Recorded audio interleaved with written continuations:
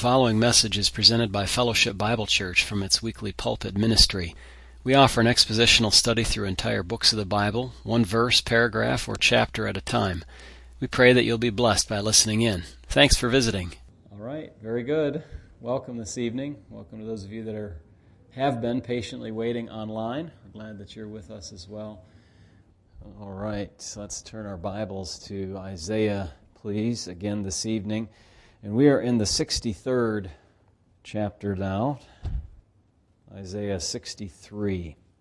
John's selection of a hymn goes right nicely along with this. And that was a wonderful hymn, by the way. Think of the victor's song, the victor's crown, and just imagine the Lord coming before the Ancient of Days and receiving for himself a kingdom and ruling that kingdom in great glory. Isaiah 63, Who is this who comes from Edom with dyed garments from Basra, this one who is glorious in his apparel, traveling in the greatness of his strength? I who speak in righteousness, mighty to save. Why is your apparel red, and your garments like one who treads in the winepress? Verse 3, I have trodden the winepress alone, and from the peoples no one was with me. For I have trodden them in my anger, and trampled them in my fury. Their blood is sprinkled upon my garments, and I have stained all my robes.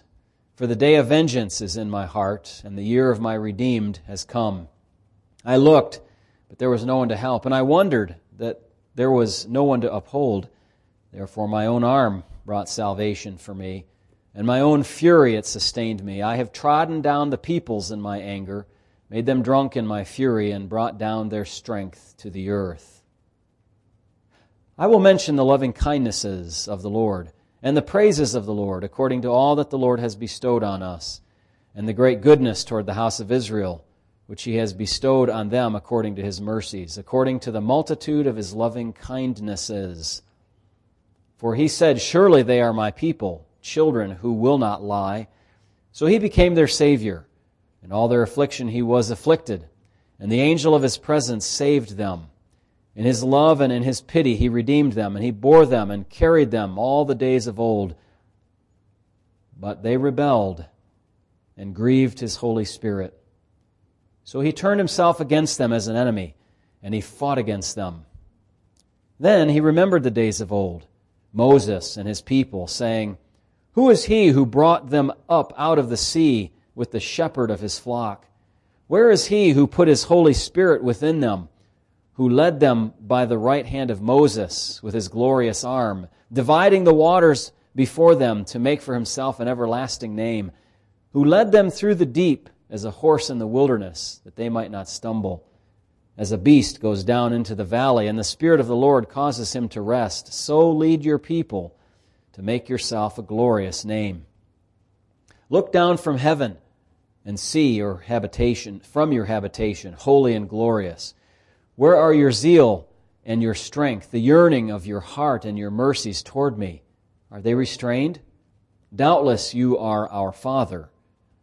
Though Abraham was ignorant of us and Israel does not acknowledge us, you, O Lord, are our Father. Our Redeemer from everlasting is your name. O Lord, why have you made us stray from your ways and hardened our heart from your fear? Return for your servants' sake, the tribes of your inheritance. Your holy people have possessed it but a little while. Our adversaries have trodden down your sanctuary. We have become like those of old, over whom you never ruled, those who were never called by your name. Somewhat of joy and salvation and also lamentation there, all in one chapter, isn't there? Yeah. Okay. All right. Turn your Bibles to Matthew chapter 6, if you would, please. And on your way there, if you have a question, I'd like you young people to follow along here this evening. It looks like you will be here with us. I'm going to give you three, at the end of the message, I'm going to give you 3 antidotes to worry. You never worry, do you? No? Well, then I don't have to speak, I guess. Okay. Well, I'll assume that you need to help other people okay, who worry. Like you're asking for a friend, okay?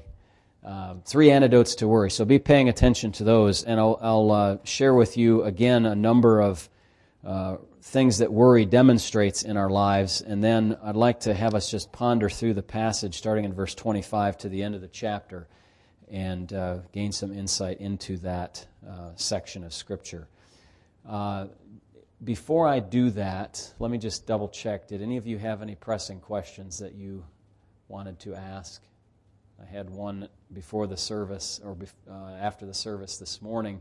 I might speak about that briefly. John, you have a question? Yeah, that's a little bit asking me to get into their minds, which is a little bit tough for me. In terms of divine revelation, of course, we look back with hindsight, so we have a little bit of an advantage that way. However, it appears to me that you can deduce that there is a multiplicity of persons in the Godhead only from the Old Testament revelation. Now, whether that was evident to the believers, certainly not at the beginning of Old Testament revelation. As progress of revelation continued, there would be more insight into that. You have some more indications later on in Isaiah. I suspect, though, that some people would have thought of the Spirit of God being basically the same as God. Just because God is Spirit, they would recognize that He does not have a body. Just remind us, where was that verse? It was 10. They rebelled and grieved His Holy Spirit. There was also the one in... but that wasn't the one I was going to. He put His Spirit within them. That's the one I was thinking of. Then 14, as the beast goes down to the valley, and the Spirit of the Lord causes him to rest. So, that's a very good question. I have to go back and review my systematic theology to see. My Old Testament theology. What do you think there, Jansen? You just took the course, so you're ready to answer this question. You agree with what I said? If you couldn't hear that online, he basically said what he said. That's called a cop-out. It's... I kind of feel like sometimes when you look at that, they think about that question, there are people today who claim to be of some Christian sort who have the same view that you would have if you just read the Old Testament. Like the Spirit is not separate from God, it's just part of. But there are a number of passages in Scripture that indicate the Trinity, inter-Trinitarian communication in the Old Testament. You have some verses, and I can't think of the reference just now. It's somewhere in Isaiah we've read where the Spirit and the servant and the Father are all present, and they seem to be distinct personalities. So by the time of Isaiah, it's hard for me to think that an Old Testament faithful, true believer who is really studied in the Word would have thought that there is a strict kind of monotheism. They would understand it monotheistically, of course, and as we do. But especially, see that the question gets a little more difficult when you deal with the Spirit, but certainly with the servant, the angel of the Lord, the second person, as we call him, of the Trinity. It seems to me that there has to be some kind of recognition that there's something special going on there by the faithful Old Testament saint. But I wouldn't be able to say that for Genesis chapter 12 or something. That's way back in the history of Revelation. So I'll leave it there for now before I say more than I know. Anything else? Yes, Kevin.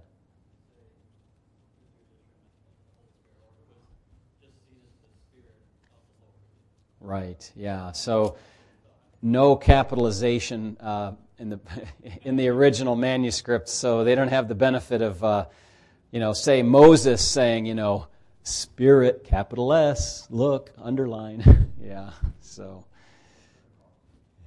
yeah. That reminded me of, so 1 Samuel chapter 16, verses 13 and 14 are the verses that Kevin was referring to. And the immediately prior verse, I think if you read that, you'll see that the Spirit of God came to David, right?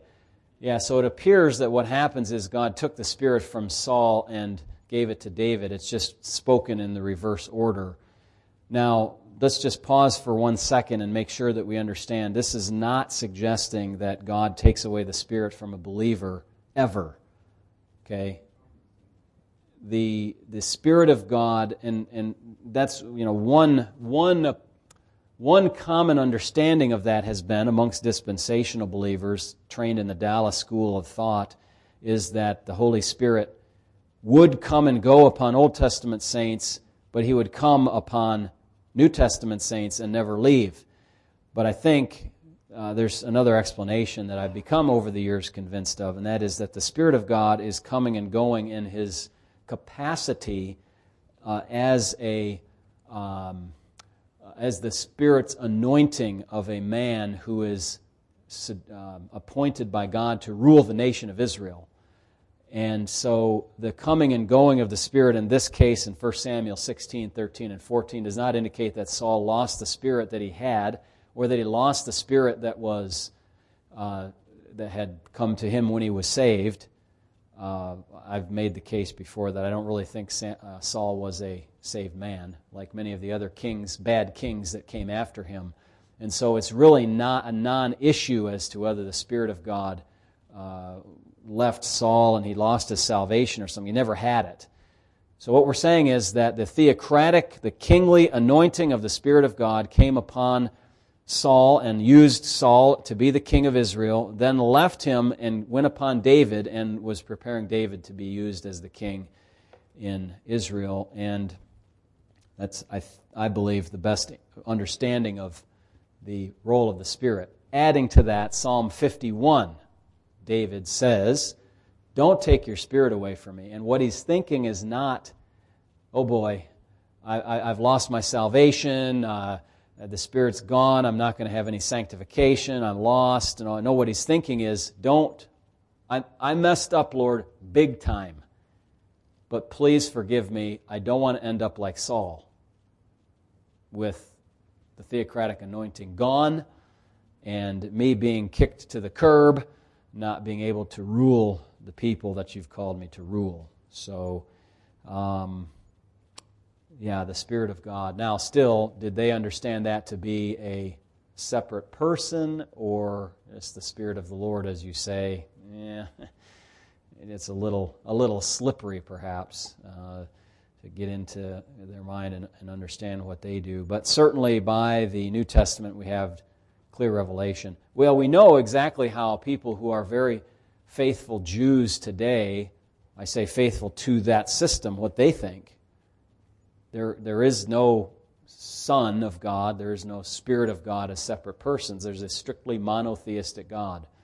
And they will appeal to Deuteronomy 6 and say, "Hear, O Israel, the Lord our God, the Lord is one." And so they'll stick with that. Okay. I think I've addressed that enough. Yes, Jansen. Follow up or new thing? Okay. And the question is Isaiah 14. Do I take the fall of Lucifer here to be really the fall of Lucifer, or is it strictly refer to the king of Babylon? And I'll make the question even more complicated with Ezekiel, 28? Is that the other one? Yeah. So let's go to the passage, Isaiah 14. It's in verse number, there's a bunch of verses. Again, is the Scripture talking about Lucifer here? The short answer, I believe it is indicating or pointing toward Lucifer. That is, there is some kind of expression here that does refer ultimately to him. But that, does offer its own interpretive difficulties. Let's see, go down to verse 4. You will take up this proverb against the king of Babylon and say, how the oppressor has ceased, the golden city ceased, the Lord has broken the staff of the wicked, the scepter of the rulers. He who struck the people in wrath with a continual stroke, he who ruled the nations in anger, is persecuted, and no one hinders. The whole earth is at rest and quiet. They break forth into singing. This is about the fall of the king of Babylon. Verse 8 says, since you were cut down. Okay, so speaking of his demise, hell from beneath is excited about you to meet you at your coming. You know, this is a picture of personifying hell and saying hell is like, oh, I'm so happy to meet this guy finally, you know. He's coming to see me. To meet you at your coming, it stirs up the dead for you, all the chief ones of the earth. It is raised up from their thrones, all the kings of the nations. They shall speak and say to you, have you also become as weak as we? So in other words, kind of a taunt or a mock to the king of Babylon. As powerful as he was, he's become as weak as we are. Death is the great leveler, right? Have you become like us? Your pomp is brought down to Sheol, and the sound of your stringed instruments. The maggot is spread under you, and worms cover you. Ooh, that's nasty. So I think there's a shift in verse number 12, as common amongst the prophecies in Isaiah and elsewhere, that there's a sudden turn into something that this reminds the prophet of, and God uses it to reveal to us something that happened before. So, how you are fallen from heaven, O Lucifer, son of the morning. I take that language to be too exalted to be referring to the king of Babylon, who we spoke of here, or read of here just a few moments ago. How you're cut down to the ground. There's a similarity. Could we go back to our analogy type situation there we talked about yesterday with the men? There's a similarity. He's cut down to the ground, just like verse number 8, you're cut down. You who weakened the nations. Of course, you might say, well, that sounds like the king of Babylon. But then you see these words and you just wonder, was that really what? I mean, maybe the king of Babylon did say that. I will ascend into heaven, I will exalt my throne above the stars of God, and so on. I will be like the Most High. There certainly are men who have said things like that. But I take it that we're speaking of a little more exalted language than could be used to refer to the king of Babylon. But others say, no, that's not the case. And that is their privilege, and I have my privilege. So, yes, you have a follow-up?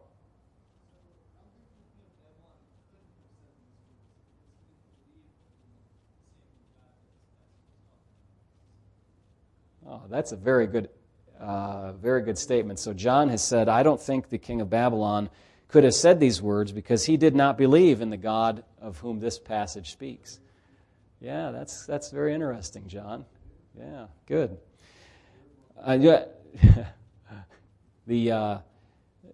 Very, very, very astute. Now, think of the king of Babylon, John. Go back to, who's the most famous king of Babylon? Nebuchadnezzar. What happened to Nebuchadnezzar at the end of his life? You remember? Actually, then he did believe in the God of the Bible. So, interesting, isn't it? Yeah.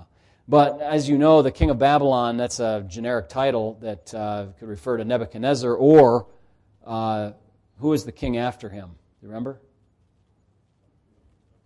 Belteshazzar, Belshazzar. That was Daniel's name, hey?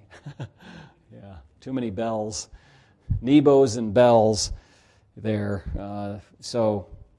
Yeah, he was a real rotten king, wasn't he? Just wrapped up entirely in himself, and the queen mother comes in when the handwriting appeared on the wall and said, didn't you remember Daniel and what happened with your grandfather? That's how that relationship was. And then Daniel comes in and he says, man, you knew all this stuff, and you still didn't humble yourself. So he went down. That same night, in fact, he was killed, according to Daniel's prophecy, Daniel's history there. Okay, so I don't know if I extricated myself from that question successfully or not, but I gave you my answer. So the answer is yes, it does ultimately refer to Satan, even if it does have some kind of side allusion in the verses 12 through 14, 15, it does have maybe some allusion to the king of Babylon, but I think it's more like a parallel or an analogy. It's like this is like that, not this is that at the same time. I don't like that, as you know, trying to make a passage mean two things at one time with one set of words. It either means one thing or it means another thing. We're not trying to equivocate. The challenge that approach offers is that you then have to decide, well, what does it say? You can't say, well, it says everything, or it says two or three things. You have to really boil down what does it say, and I've tried to do the best I can with that with you. You've got a parallel to the king of Babylon in Lucifer, and the king of Babylon is very much like Lucifer, as are many of the rulers of this world. But they will be met from beneath by Sheol, which will welcome them with open arms into their domain. Any other questions tonight? All right, Matthew chapter 6 then, talking about worry. I'm going to move a little quickly through some of this at the first because we went over this before, just by way of review. In Matthew chapter 6, worry shows that, number one, your priorities are wrong. You assign a level of importance to something that it doesn't have, and so you get all kind of twisted up in your stomach about it because it's so much more important. Sometimes it's helpful to have the perspective that I have tried to use for myself, perhaps less successfully than I have used for others. You know, it's easier to preach to others than it is to practice yourself. But think about, does this issue really matter? Is it going to matter in 10,000 years from now, like what I think it matters right now? Your priorities can be wrong, and worry can show that. Secondly, worry shows that your character needs development. Your character includes your faith. If you're trusting in the Lord, your worry meter will show that. It won't, your tank of worry won't be filled all the time. Your faith tank will be filled. If you don't trust in the Lord, trust in yourself or in others, your worry meter will be higher. Number 3, worry shows that your theology has not been applied properly. You are not remembering that God is sovereign. There are things that are outside of your control. That's the case. Nothing we can do about that, but they are in God's control. Number 4, your worry shows that your contentment needs a tune-up. I added some notes here from the last time I'll share with you. If you have food and drink and clothing, shelter, you have enough. Perhaps, though, you lack contentment, and that's why you worry. Perhaps you want more than you need. You may say, for instance, what am I going to wear today? When concerned about how you want to appear and you don't have whatever it is that fits perfectly the occasion that you are facing. Or perhaps you worry because you have too many clothes to choose from. Now you say, well, that's not a problem. Well, in the Bible, there is an indication that that is a problem. You might worry if you have too little, or you might worry if you have too much. Ecclesiastes 5:12. Take a look at that just for a quick second here. Ecclesiastes 5 and verse number 12. The sleep of a laboring man is sweet, whether he eats little or much, but the abundance of the rich will not permit him to sleep. He's worried because he has too much. I mean, he's not worried that he has too much, but he's worried because he has too much. In other words, I've got all this money in the stock market, and boy, it's tanking. What am I going to do? And the laboring man, he doesn't have any worries about the stock market because he doesn't have anything in the stock market. So what does he care? So you might worry if you have too little or if you have too much. One thing that might come up if somebody has too little and they ask for help, for benevolence, we might have to check with them. Have they eliminated everything unnecessary from their budget? You don't need to have certain things like a cell phone for every person in the family, cable TV or air conditioning at 72 degrees, or 2 car payments, for example. You don't need to have all of that. And so you might have all of that and then begin to worry because you can't pay the bills. And then number 5, worry shows that speculation is running amok. Something might worry you because of something that has happened in the past that's like what's happening now, or something that you think might happen in the future. And often our minds are very skilled at thinking, what's going to happen. I mean, it could be bad. And if it's not bad, it could be worse.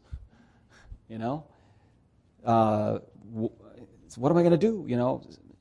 The thing you speculate about might not happen at all, so why do you worry about it? So let's read Matthew 6:25 and following. Jesus says, "Therefore I say to you, do not worry."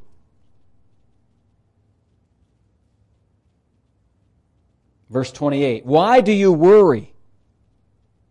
Verse 34, "Therefore do not worry." 3 times. He says, in fact, there's a couple more embedded in here as well.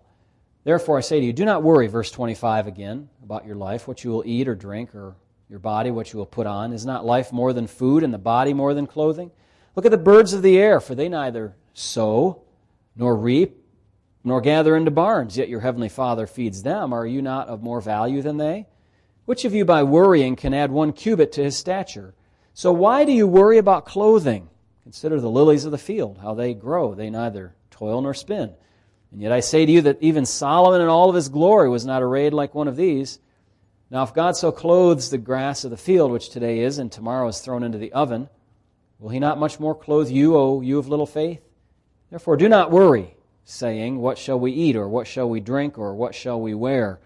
For after all these things the Gentiles," that's unbelievers, "seek. For your heavenly Father knows that you need all these things. But seek first the kingdom of God and his righteousness, and all these things shall be added to you. Therefore do not worry about tomorrow, for tomorrow will worry about its own things. Sufficient for the day is its own trouble." The Lord explains by asserting, using a rhetorical question, that life is more than food, and the body is more than clothing. What does he mean by this? Well, man shall not live by bread alone, by food, and the body is the home of the soul. Clothing and food are secondary to life itself. So the thing that the clothing covers is far more important. The thing that the food fills is far more important than the food or the clothing itself. Let me pause here and just say something that I think might help you to tie this sermon together. Do you remember the Lord's model prayer? Our Father in heaven, hallowed be thy name, thy kingdom. Remember what I said about thy kingdom come? Our priorities need to match God's priorities. Now that sounds an awful lot like seek first the kingdom of God, doesn't it? Our priorities matching God's priorities. And then after that, in the prayer, your kingdom come, your will be done on earth as it is in heaven. Give us this day our daily bread. And he says in 6:25, don't worry about the food and the clothing and those sorts of things. Put your priorities first with God. See that his will is done on earth. Then seek God for his physical provision, and seek God for his spiritual provision. Remember from Matthew chapter 6, 9 through 13. And then that spiritual provision actually included two legs, if you will, 2 terms. One was forgiving our debts as we forgive our debtors, and then asking God to help us avoid sin in the first place. So forgive us when we sin, but help us not to go there in the first place. Those 2 elements of the spiritual nature of the prayer. And then the recognition of the worship and worth of God, for yours is the kingdom and power and glory forever. So you see that the Lord teaches us to pray, and then he fleshes it out and how that looks in our lives. Now, the Lord has said, do not worry. Somebody might object and say, you can't tell me not to worry. I can't help it. Life is very difficult, you say. And I respond, good try, but that will not fly with God. Obviously, with God's help, we can stop worrying. Why? Because God said so here. Do not worry. So that means that it is somehow possible to not worry. You can't just say, well, I'm a worrywart, and oh well, that's just how I am. Nope, God says, do not worry, through Christ here to us. Worrying is sin. You know that? Let's just be clear. Be clear about that in your mind. If you're struggling against something in your life, of whatever sort it is, you have to come to the clear realization as to whether it is a sin or not. Right? I mean, if you're waffling back and forth and saying, well, is it a sin? No, it's not a sin. I don't want to think it's a sin because I like doing that, or I like having that thought process, or whatever it is. Be sure you know whether it's sin or not. Worry puts yourself on the throne, so to speak. Worrying is harmful. Worrying is sin. Now, we have to figure out in our own context how to obey this command, do not worry. But obey it, we must. We are not permitted to make an excuse as if we can surpass Jesus' authority by our own authority. Verse 26. Look at the birds. Think about the birds for a moment. I just saw a bunch of crows in our backyard. I don't really like crows too much. I like other birds better. The majestic hawk, bald eagle. Somebody said they saw a bald eagle in this area who was it? Recently. Fascinating. Or the tinier little birds. But think about these birds, 26. They neither sow nor reap nor gather into barns, yet your heavenly Father feeds them. Are you not of much more value than they? The Lord is making a lesser to greater argument. God feeds them, and He will feed us as well. They do not take special measures to store up into barns and gather and all of those things. They are far less value. Are you not of more value than they? Perhaps, I know those of you that are here share this view with me, but perhaps somebody online has gotten a little confused about this. Animals are not people. People are not animals. People are much more valuable than animals. Animals are of less value than humans. So says Jesus right here. Okay, God has placed the animals in the earth for us to be stewards over, to use, to care for, to manage population, to use for food, and those sorts of things. But this is an illustration of God's care for nature and how it is that we can expect then God would help us to be cared for as well. But note that it is only an illustration. It doesn't mean that we can sit around and take welfare instead of taking action to feed ourselves. God has given us the means to get food, and we are commanded to use those means lest we be in disobedience. To put the welfare thing another way, you do not see birds sitting around while other birds gather food for them. Save for the babies, of course, right? Obviously. Baby birds are an obvious exception. Birds do something to eat. They don't worry about eating, but they do something about it, right? They move around, they search, they peck, they nibble, they hunt, etc. So you can't make an argument in favor of welfare from nature. Like the birds don't do it. The Lord didn't say the birds don't do anything. They do something, but they don't gather into barns and worry about the provision for the next season and all of that. Now, go on to verse 27. Which of you by worrying can add 1 cubit to his stature? Now, some of your translations, they have something different than 1 cubit to his stature. I would not want, what's that? 1 hour to your life. You know, I wouldn't mind the extra hour to my life if it were not in suffering. The extra 18 inches I don't need. I have enough inches already, that would be too tall. In fact, people who have that problem of height often don't live very long. You know, the giantism kind of, really you could say almost a mutation. Which of you by worrying can add anything to your life? Whether it's an hour, whether it's a cubit. Worry cannot add anything that has value to your life. It cannot add height, years of life, wealth, spiritual maturity, health, etc. In fact, worry probably takes away from your height in the long run. It probably takes away from your years of life. It probably takes away from your wealth. It certainly degrades your spiritual maturity and your health. Now, if you deny that, again, you're in direct opposition to God in Christ. Okay? Worry does not add anything. Now, what might add to your life is something like we find in Ephesians chapter 6. Okay, young people, hang with me now. Ephesians 6, 1-3. What does it say? You remember? Children? Obey your parents. Where? In the Lord. Why? For this is right. It's not wrong, is it? It's right. And what does the verse after that say? Something about, for this is the first commandment with that it may go well with you and you may live long in the earth. So, if you want to add an hour to your life, so to speak, worry's not going to do it.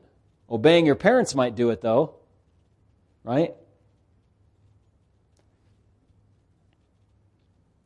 Everything to do with godliness and nothing to do about worry.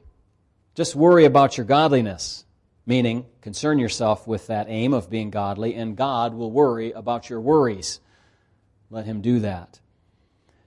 Verse 28, so why do you worry about clothing? Consider the lilies of the field, how they grow. They neither toil nor spin. Verse 28 and 29 also tell us from another illustration of lesser to greater. Worry is worse than useless. In fact, we know from physiology and personal experience that worry is harmful. But this lesser to greater illustration comes up again here about the grass of the field. God clothed the grass, speaking kind of metaphorically, and it does not do anything proactive to accomplish that. In fact, it cannot, because it's not a sentient being, even though it is alive. Again, that does not mean that we sit around and wait for others to give us clothing. We use the means that God has given to us. But the point is that God has taken care of grass, which will be burnt up in short order. I mean, if in our climate, it comes up in the spring, it might last through the summer, it's still nice in the fall, and by the winter it's dead and brown and not worth much. God will do the same for us and more, that is, care for us, because you are of infinitely more value than grass. Now, you might ask this question in response, what about all the impoverished people in the world? That is a problem. But it's not a strike against these passages about God's promised provision. Our Lord said that if you seek first the kingdom of God and all these things will be added to you, He did not say what would be provided for you if you do not seek His kingdom. Okay, with me? If you seek His kingdom first, He'll take care of His people. But if you don't seek God, and God is far from your thoughts, and you're an atheist, or you worship other false gods, does God promise rich provision for any provision for you? He gives kindly sunshine, rain, common grace, elements of common grace, but even that He doesn't promise. Right? There's drought. There are cloudy days. I take it that if you do not seek His kingdom, He does not give you that comforting promise. He may or may not provide. And of course, at some point, we'll all run out of natural vitality, so we cannot apply this truth to say that God will always provide our lives, for eventually He will provide for us death so that we may move on to the next life. God has a general care for all of human creation, but not an equal care to how He cares for His children. Do you believe that? The people on the earth who do not believe in Him cannot claim the promises that we claim for God's care for us. They don't own those promises. They don't have right or title to them. But the people of God do. If the world does not want God and wants to go it alone, who are we to demand that God would provide for them like He provides for His people, His family members? I've had many times where people seeking benevolence basically say that the church must provide for them whenever asked. I resist that guilt-driven approach. Rather, they must be born again and join God's family. You see that? Turn that right around. They say, you're a Christian, you've got to give to me. Now I say, no, you must be born again. Try that on for size. If you want all the bennies of the church, come into the church. Don't expect us to just give and you can continue to live like you live. Now, do you expect to provide for others outside of your own family? Sometimes we do, and it's nice, and it's a good testimony. But if someone lacks and is living in conflict with God's Word, they should not expect God to satisfy their cravings for His promises while they go on living in sin. Instead, they should repent. Perhaps even God would use their need to point them to Him. All right, we're coming to the antidote to worry now, okay? The antidote to worry. What is it? Verse 33. Seek first the kingdom of God and His righteousness, and all these things will be added to you. Yeah, we mentioned this already. I kind of gave away the little thing there with the prayer in Matthew chapter 6, 9 through 10. So, seek first the kingdom of God. Don't worry about tomorrow. Now, I'm not there to the three things yet. I want to use a parallel passage to get to those. So, you young people who are waiting for those three, hang on one more second. He says, do not worry about tomorrow, for tomorrow will worry about its own things. The priorities that you are seeking, heavenly priorities, kingdom priorities, will keep your focus so that worry will be less of an issue for you. Okay, you fill your vision so much with the things that are high priority that the lower priority elements don't take up that space. They don't take up as much space in your head as these other things. Now, there are practical concerns that you have, and that's fine. And as let me say it this way, there is the practical concern as well that there is enough to concern yourself about today without borrowing trouble from tomorrow. So let that trouble stay with tomorrow. You might object, but what if I can do something today to solve tomorrow's worry? Then do it. The Lord never said, don't do anything about tomorrow. He said, don't worry about tomorrow. Okay? So, just some examples. If you're a smoker, don't worry about getting cancer tomorrow. Stop smoking. Do something about it, right? If you are struggling with a besetting sin today and worried about the consequences tomorrow, stop worrying and quit sinning. You see that? You say, I might not have enough money tomorrow to eat. Okay, so do something about that. Get a second job today to help pay the bills tomorrow. Or cut out unnecessary bills today instead of worrying about tomorrow. So the Lord never said, do nothing. He said, don't worry. And maybe there are things that you can do in order to combat that tendency to worry.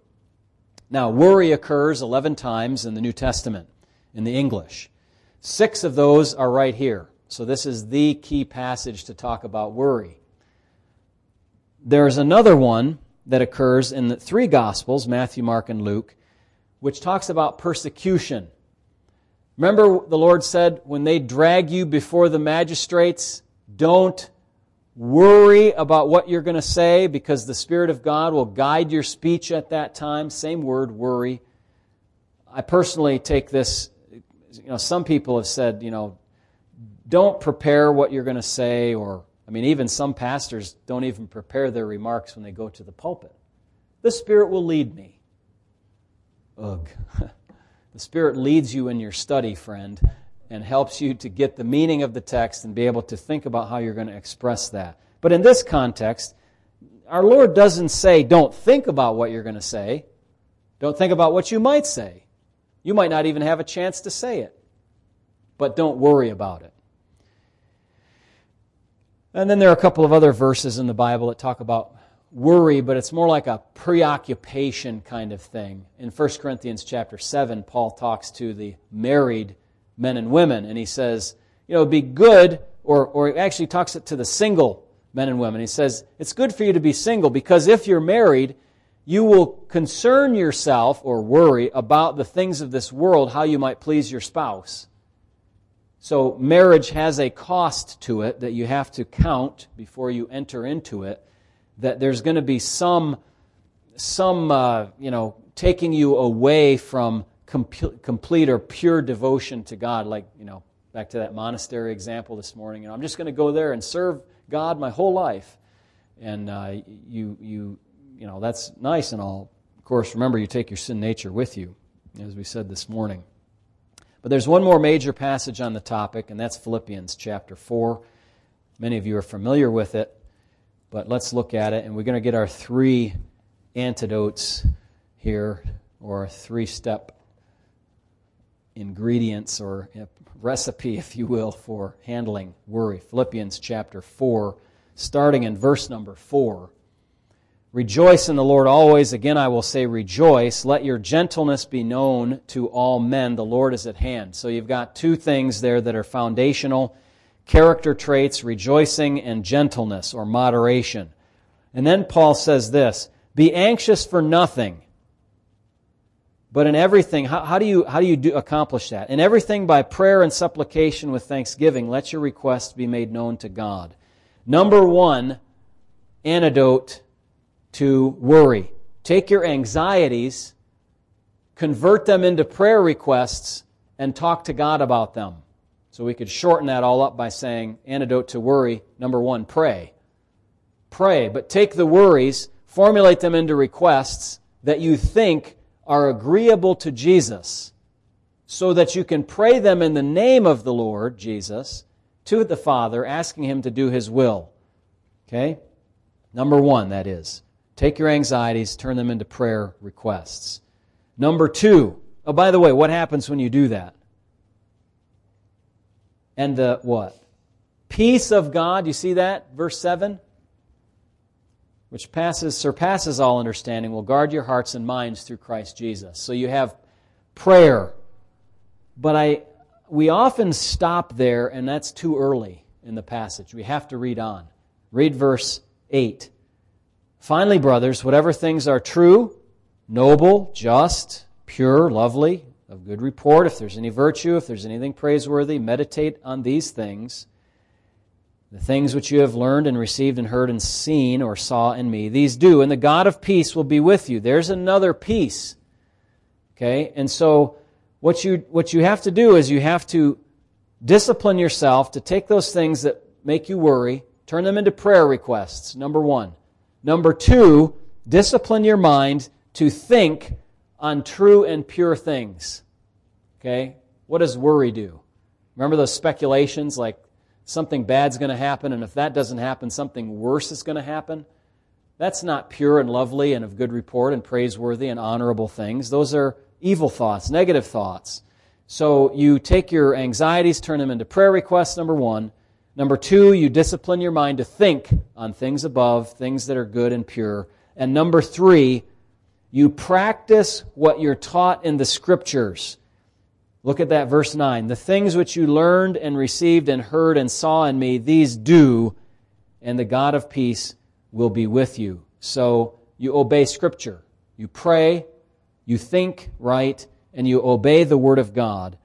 That gives you the kind of doorway into God's peace, which is given again at the end of verse 9. Notice it's at the end of, or the beginning of 7 and the end of 9. If you're missing any of these 3 ingredients, prayer, thought process, okay, that's good, and then obedience to Scripture. If you're missing any one of those or more than one, you're going to have a problem with your peace. You can say, well, I tried praying. Okay, but I say, okay, well, are you still thinking about it all the time? Can't stop thinking about it. It's going to be terrible. No, you're not doing what verse 8 says. Or if you're walking in disobedience to God, no wonder you have a lack of peace. But, it's true, I think you'll find, and hopefully you have, that, to those that love thy law is great peace, right? Great peace have they that love your law. Great peace have they who obey God, who think godly thoughts, and who turn their anxieties over to the Lord in prayer. In all of this, we close with this thought, in all of this, in the sermon thus far, the Lord is not dealing with external matters of religion. Did you notice that? In your heart, adultery, greed, the light that is in you is darkness, worry. What are your priorities? Matthew chapter 5, Matthew chapter 6. Those people who he says are blessed are those who hunger and thirst for righteousness, who mourn over their sin. He never says anything about, how do you take up the offering? How do you do the incense? What do you wear when you come to church? Those things are off his radar screen. True religion and undefiled before God and the fathers is not vestments and not high church and not liturgy and not, incense and all of those things. It's to visit orphans and widows and their difficulty and to keep oneself unspotted from the world. To bridle your tongue and those things which come from within. And our Lord has laid that upon us very much in these 2 chapters of the Sermon on the Mount. We'll come to the last chapter, chapter 7 here the next time. But make sure that your internals are working well. And when that happens, the externals will follow. A frustration of trying to get, a frustration that I have is observing others trying to get people to come into external conformity with God's Word, but without much emphasis on internal conformity to it. That's a doomed process. You need to get the internal first, and the external will follow. If you try to do the external and fit everything into the mold, you're just going to make a Pharisee at best, a false religious person. So we don't want to do that. We want to follow these commands, these instructions from our Lord. Let's pray. Lord, perhaps there is something right now, or there soon will be something in our lives that will cause us to have to revisit this message in our thoughts, to remember to pray, to remember to think, to remember to obey the Word of God, to remember to not worry, to have our priorities straight, to develop our faith, to exercise our understanding of good theological truth, that you are sovereign over all things, to remember that you care for us more than you care for the birds and more than you care for the bush. You care for your people, and we thank you for that.